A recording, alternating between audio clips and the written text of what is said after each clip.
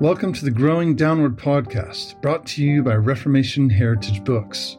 We're pleased to present Nick Thompson's sermon series on humility that was the impetus for his book, Growing Downward, a work that centers on the necessity of true humility in Christian life. Thanks for listening, and be sure to get a copy of Growing Downward at heritagebooks.org, and also make sure to visit growingdownward.com, where you will find information including interviews, study guides, and more.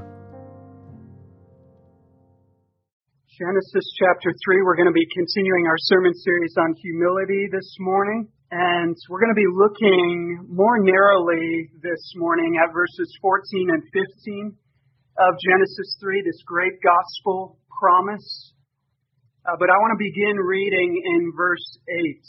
And as you'll recall, we looked at the earlier part of Genesis 3 a few weeks ago.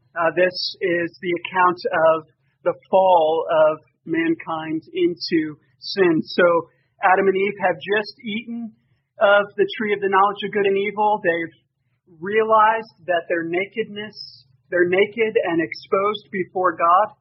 And they've sought to cover themselves with fig leaves. And now we pick up in verse 8 of Genesis 3. And they heard the sound of the Lord God walking in the garden in the cool of the day. And the man and his wife hid themselves from the presence of the Lord God among the trees of the garden. But the Lord God called to the man and said to him, "Where are you?" And he said, "I heard the sound of you in the garden, and I was afraid, because I was naked, and I hid myself." He said, "Who told you that you were naked? Have you eaten of the tree of which I commanded you not to eat?" The man said, "The woman whom you gave to be with me, she gave me fruit of the tree, and I ate." Then the Lord God said to the woman, "What is this that you have done?" The woman said, "The serpent deceived me, and I ate." The Lord God said to the serpent, "Because you have done this, cursed are you above all livestock and above all beasts of the field. On your belly you shall go, and dust you shall eat all the days of your life. I will put enmity between you and the woman, and between your offspring and her offspring. He shall bruise your head, and you shall bruise his heel." To the woman he said, "I will surely multiply your pain in childbearing. In pain you shall bring forth children. Your desire shall be contrary to your husband, but he shall rule over you." And to Adam he said, "Because you have listened to the voice of your wife and have eaten of the tree of which I commanded you, you shall not eat of it. Cursed is the ground because of you. In pain you shall eat of it all the days of your life. Thorns and thistles it shall bring forth for you, and you shall eat the plants of the fields. By the sweat of your face you shall eat bread, till you return to the ground. For out of it you were taken, for you are dust, and to dust you shall return." The man called his wife's name Eve, because she was the mother of all living. And the Lord God made for Adam and for his wife garments of skins and clothed them. And the Lord God said, "Behold, the man has become like one of us in knowing good and evil. Now lest he reach out his hand and take also of the tree of life and eat and live forever." Therefore, the Lord God sent him out from the Garden of Eden to work the ground from which he was taken. He drove out the man, and at the east of the Garden of Eden he placed the cherubim and a flaming sword that turned every way to guard the way to the tree of life. Thus ends the reading of God's holy word. Let's pray for his blessing upon it now. Lord, we have just read of this most sobering scene. We have read of our sin and fall in Adam, and of your coming in judgments. Lord, we pray that as we would look at this passage this morning, that you would open our minds to understand it, that you would open our hearts to receive Christ as he is set forth so wonderfully in it. Give us eyes to see Him. Show us Jesus, Lord. Exalt Him in our midst this morning. Cause us to revel in His grace. We pray in Jesus' name. Amen. A proud Calvinist. I wonder if you've ever met one before. He thinks he's really something. He looks down upon those who are less knowledgeable than him, less theologically astute. He speaks disdainfully of those who reject the sovereignty of God's grace. He wants you and everyone else to be really impressed with his library and all the books that he's read. He's always embroiled in theological controversy. He thinks he's really great because he's reformed. But the truth of the matter is, he's not reformed at all. His pride actually reveals that the truth that he claims to believe and to defend have not actually taken root in his heart. And that is because Reformed theology, just because it is biblical theology, promotes humility. It promotes and produces humility in those who truly, really know it. We've been talking a lot about humility in the past couple of months, and we've defined it as the downward disposition of a Godward self-perception. It's the disposition of soul that's produced when we see ourselves in the light of God's glory. And we've seen that when we see ourselves before God, there's really two things about ourselves that become very clear. And that is that we are creatures and that we are corrupt.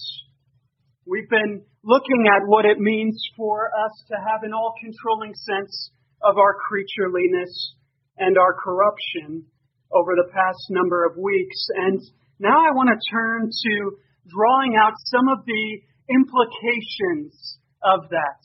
What are some of the implications of us being radically corrupt creatures? Here's one of them. You and I cannot save ourselves. Because of our sin, we have alienated ourselves from our Creator. We have been cut off from loving fellowship with Him. And if we are to be reconciled with God, there are two things that we need. Two things if we are to be brought back into fellowship with our Creator. Negatively, we need to have our sins removed from us. And positively, we need to possess perfect righteousness. And here is the humbling truth. The humbling truth is that as finite creatures, we have no ability to pay the infinite debt of our sin. As finite creatures, we cannot pay the debt that our sin deserves.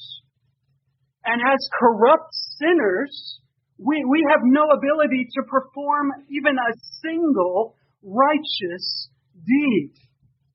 Corrupt creatures like us can do absolutely nothing to save ourselves.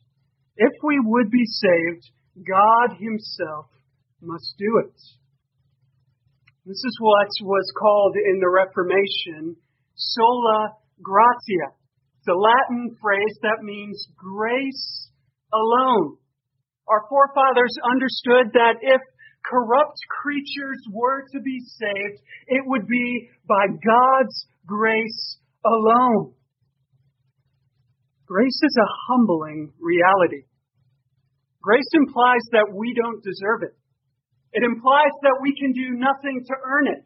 It implies that we are absolutely helpless and needy. And the more that we are growing downward in humility and upward in the fear of God, the more we will see how absolutely, desperately we need the grace of God. in the gospel. We return this morning to Genesis to see that. Adam and Eve have risen up in autonomous revolt against God. They have defied their Creator. They have sided with Satan, and they deserve death for it. They had tried in their pride to cover over their sin, and they had hid from God's presence, and they had resorted to blame shifting. The serpent, he's the one who made me do it, the one you gave me, God. It was the woman's fault. The picture here is devastating. And God could have left it that way.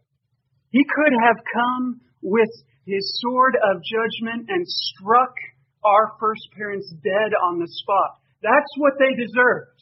That's what they should have gotten if they would have gotten justice. But here's the amazing thing. God comes to our first parents with the gospel. He comes to our first parents in grace. And notice first here that God in this passage is the one who alone initiates salvation. He alone initiates it. His initiative is up front and center in this story. Adam and Eve have rejected God. They're hiding from God. They've done nothing to make a way for them to approach God. They recognize they can't stand before Him. They recognize they deserve death. And that's why they're hiding here. That's why they've made coverings. But notice that it's God who is pursuing them. You see that in verse 9. God pursues them, calling out to the man, "Where are you?" And then in verses 11 through 13, God pierces their hearts with a series of questions intended to bring about conviction of sin. And then beginning in verse 14, God declares the first gospel promise. So we see here that the pursuing, the piercing, the promising, all of it is from God. And the divine initiative here becomes even more clear when we look at the nature of this promise that God makes. Contrary to our expectation, this gospel promise comes in the form of a curse. It's actually a threefold curse. If we were to look in great detail at verses 14 through 19, we would see that God first curses the serpent in verses 14 and 15, then the woman in verse 16, and then the man in verses 17 through 19. God is the one who is doing all of the cursing here. God is the one who is executing judgment upon the pride of the serpent and the man and the woman. But our attention this morning will be specifically on the curse of the serpent in verses 14 and 15. Notice that God promises here the serpent's defeat. The serpent's defeat. Look at verse 14. The Lord God said to the serpent, "Because you have done this, cursed are you above all livestock and above all beasts of the field. On your belly you shall go, and dust you shall eat all the days of your life." Remember, Satan, kids, is an angelic being. Satan is not actually a snake. He's an angelic being that took on the form of a snake to tempt our first parents. He used this animal as a vehicle to destroy humanity.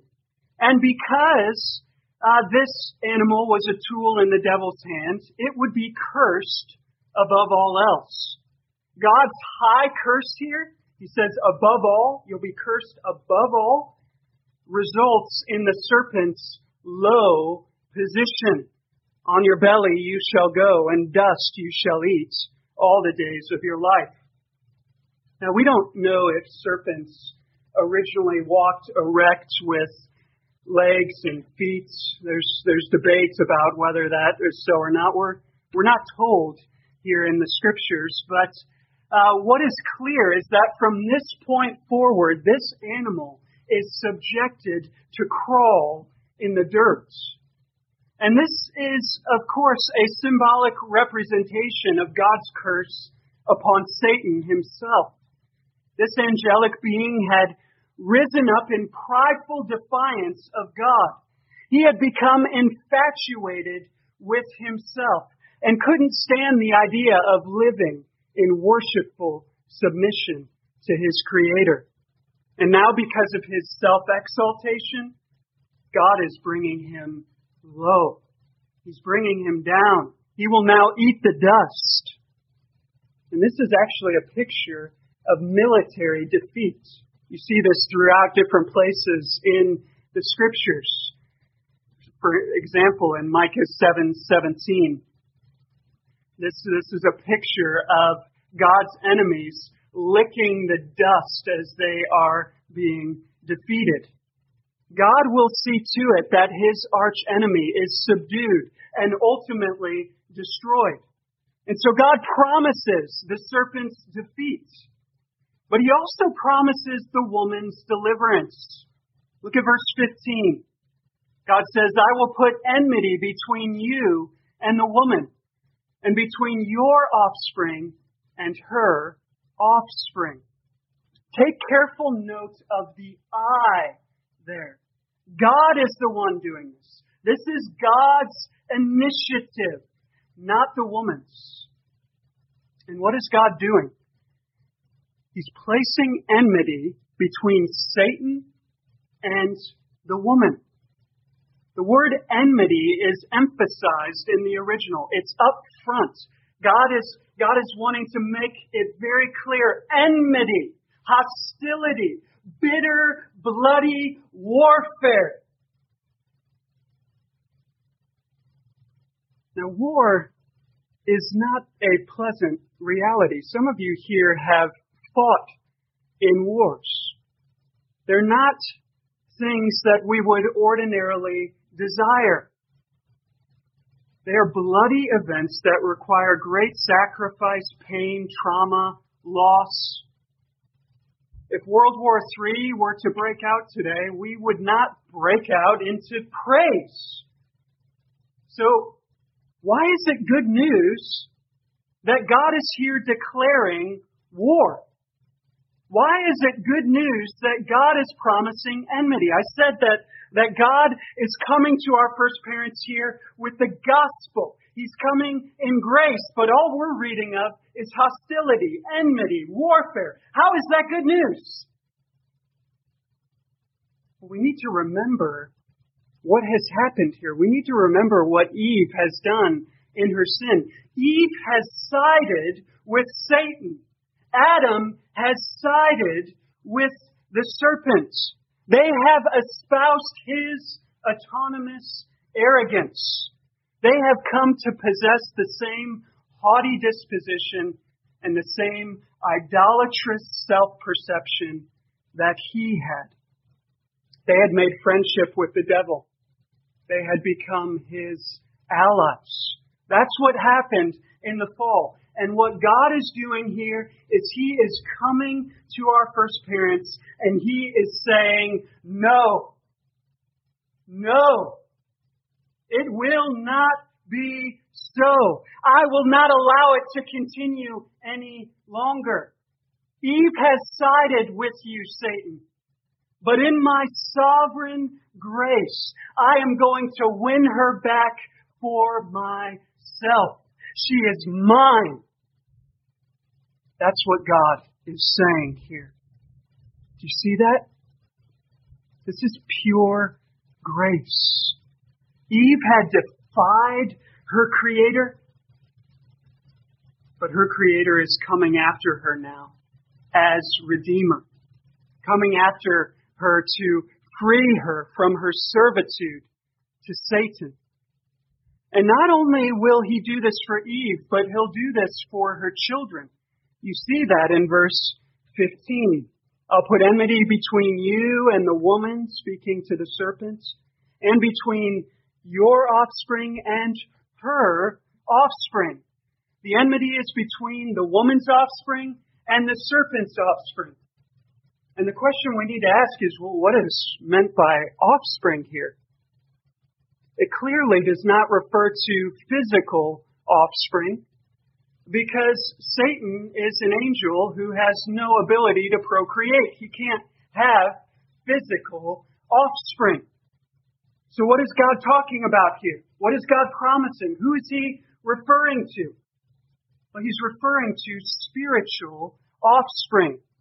Because of Adam and Eve's rebellion, all of their descendants will be born in sin.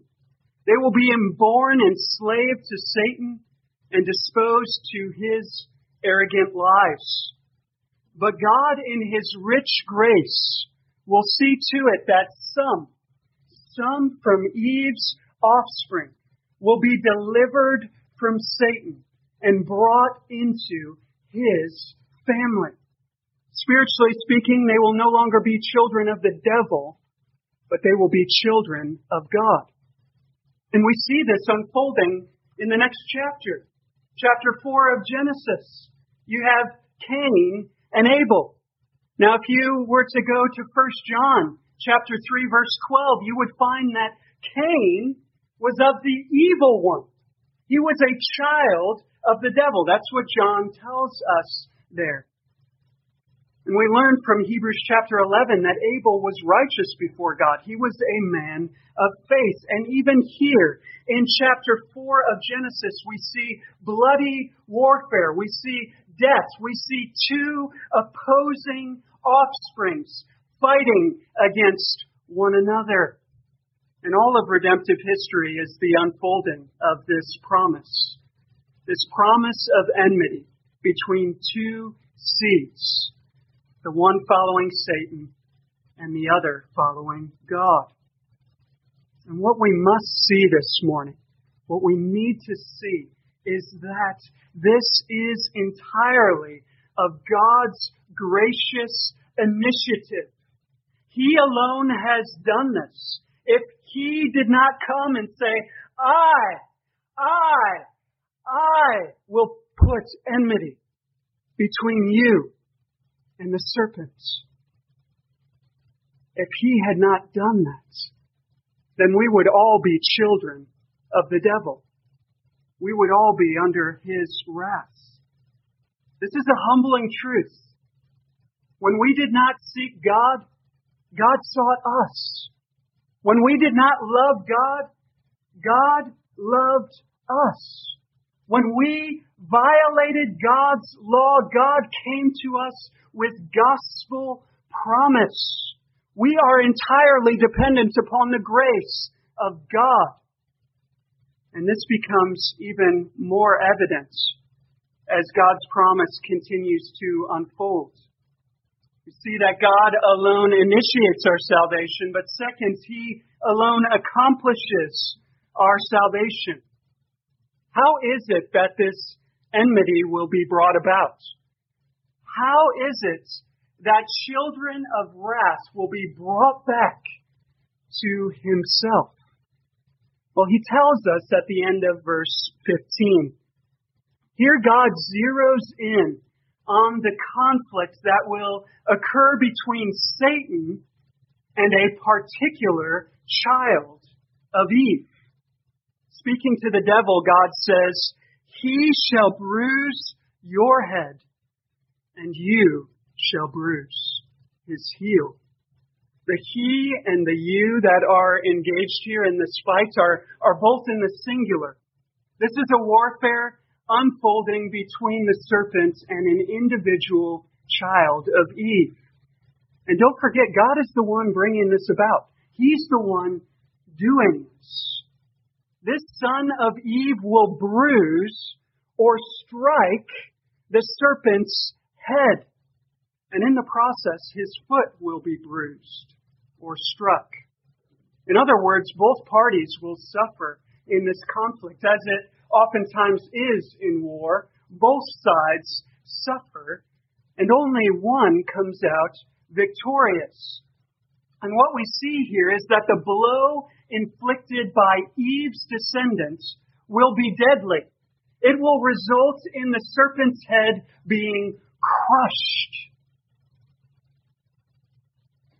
To the contrary, the blow inflicted by Satan will not be fatal. It will result merely in the bruising of the foot.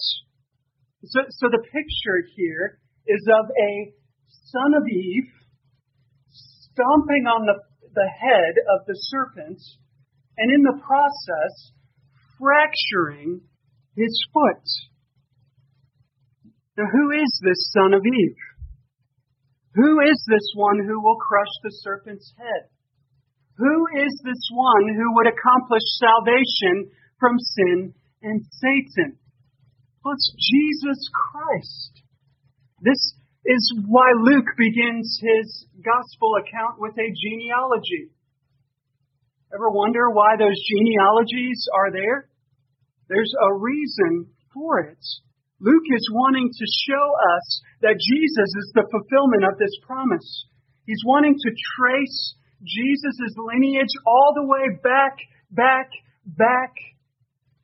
not to David, not to Abraham ultimately, but to Adam.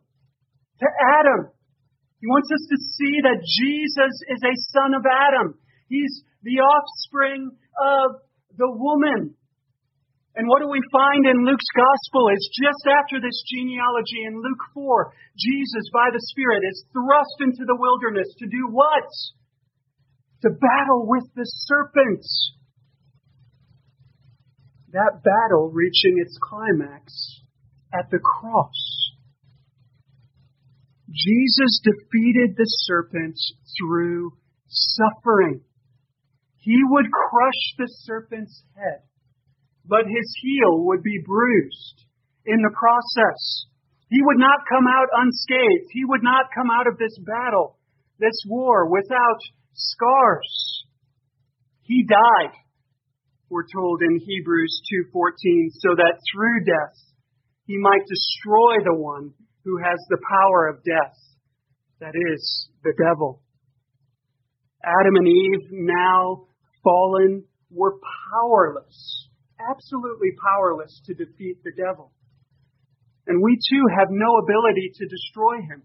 We have no ability to deliver ourselves from him or from the death that our sin deserves. But here God is not only promising to take the initiative in saving us, but he's actually promising to accomplish our salvation. From beginning to end, God is doing it all. And this gospel promise is graphically pictured for our first parents here. It's pictured in the clothing that God provides. Remember, they had tried to cover their shame and their guilt with fig leaves.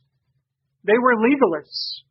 They thought that they could clean themselves up, that they could make themselves okay before this holy God. But their attempts were entirely futile. And so here they are, laid bare before their holy Creator. And we read these wonderful, amazing words in verse 21. And the Lord God made for Adam and for his wife garments of skins and clothed them. Kids, do you know what's happening here? This is the first animal sacrifice that has ever happened in the history of the world. You cannot get garments of skins, clothing made out of skins, without first slaughtering and skinning an animal.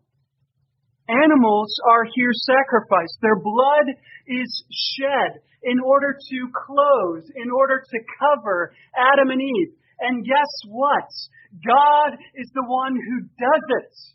God is the one who sacrifices the first animal for sin. Imagine what this must have been like for Adam and Eve.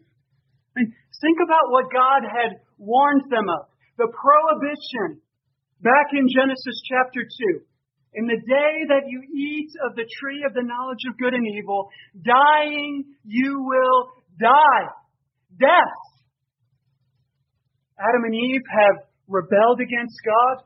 They've eaten of the fruits that God had forbidden. And what did they expect? They expected death.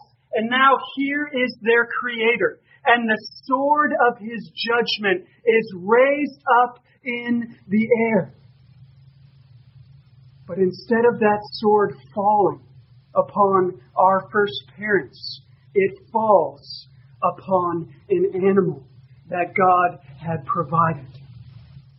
It falls upon another, a substitute that God had made. And the blood of this animal is spilled right before their eyes. And God takes the skins of this animal and He clothes our parents. This substitute that was killed for them, that took the death their sins deserved, is now the means by which they are clothed, by which their shame and their guilt and their nakedness is covered. Think of how amazing this must have been to them. How breathtakingly awesome it must have been to experience the grace of God in this way. As mere creatures, we have no ability to pay the infinite debt that our sin deserves. But here's what God does in the gospel. He provides a substitute for us. A substitute of infinite value. A substitute who is divine to pay our debts. As corrupt sinners, we cannot do a single righteous deed. And so God provides a substitute for us who renders perfect obedience, being human. And through this one, through the God-man Jesus Christ, our nakedness can be clothed. Through this one, we can be delivered from Satan's bondage. Through this one, the serpent's head can be crushed. It's all because of God's gracious provision in Jesus Christ. It's all because of this redemption which He has accomplished. It's because Jesus willingly took to Himself our nature, becoming a son of Eve and subjecting Himself to the death that you and I deserve. That is what is being pictured in this animal sacrifice. And that is what is being promised in the curse upon the serpents. As sinners, that is what we need. And God wastes no time in providing it. Adam and Eve, because of their sin, would be banished from the garden. They would be forbidden from eating of the tree of life. That tree, remember, symbolized the eternal life, the eternal fellowship with God that God had created us for. And now they have been separated from that tree, and that tree is being guarded by cherubim, by great, powerful warrior angels, and by a flaming sword. But God here promises our parents that there is one who is coming. One who is coming who will come under that sword of judgment. One coming whose blood will be spilt. And through the bruising of His messianic heel, He will deliver a spiritual people from satanic death to eternal life. Are you one of those people? Are you a spiritual descendant of Eve? Have you come to see yourself as a radically corrupt creature? Have you come to see that you can do nothing to pay the infinite debt of your sin? That you cannot perform a single good thing by which to merit right standing before God? Embracing those truths requires humility. But true humility will not stop there. It will not wallow in the mud and in the mire. It will cast itself in utter desperation upon the grace of God in Jesus Christ. It will say, I cannot save myself. Left to myself, I am damned. I'm lost. I'm done. But God, in His rich grace, has initiated and accomplished salvation for sinners like me. He has done it all. And I will not dare to reject that gift. Grace, grace, it is all of grace. That's what humility says. You see why a proud Calvinist is a contradiction of terms. You see why a proud Christian is a contradiction of terms. The gospel of God's sovereign grace in Jesus Christ humbles us in the dust. If we truly believe this, if we truly believe that salvation is by grace alone, it leaves no room for human boasting. Let me close with an illustration. A number of years ago, I was on vacation with my family, and my younger brother, Max, he's 9 years younger than me. He was very young at this point. We were at the beach, and this day the waves were exceptionally strong and exceptionally high, and we were having a blast just getting pounded by the wave after wave after wave. These waves would just knock you over. They were so big, and one of them did just that to my brother Max. It knocked him over, and as it did, it sucked him in. And so there he is, and then all of a sudden he's gone. Now, thankfully, my dad was very close, and just at the nick of time, he grabbed hold of my brother and saved him. He saved him from that wave that would have sucked him in, and he would have been gone for good. It happens all the time. Now, what do you think my brother did? Just a young little boy. What do you think he did when Dad pulled him out of the water? What do you think he said? What was his response to that? You think he said, "Check me out. Did you see how I rode that wave? That was pretty rad, huh? I'm something pretty great here." No, he didn't do that. What did he do? He wrapped his arms around my dad's neck and he said, "Thank you, Daddy. I love you, Daddy."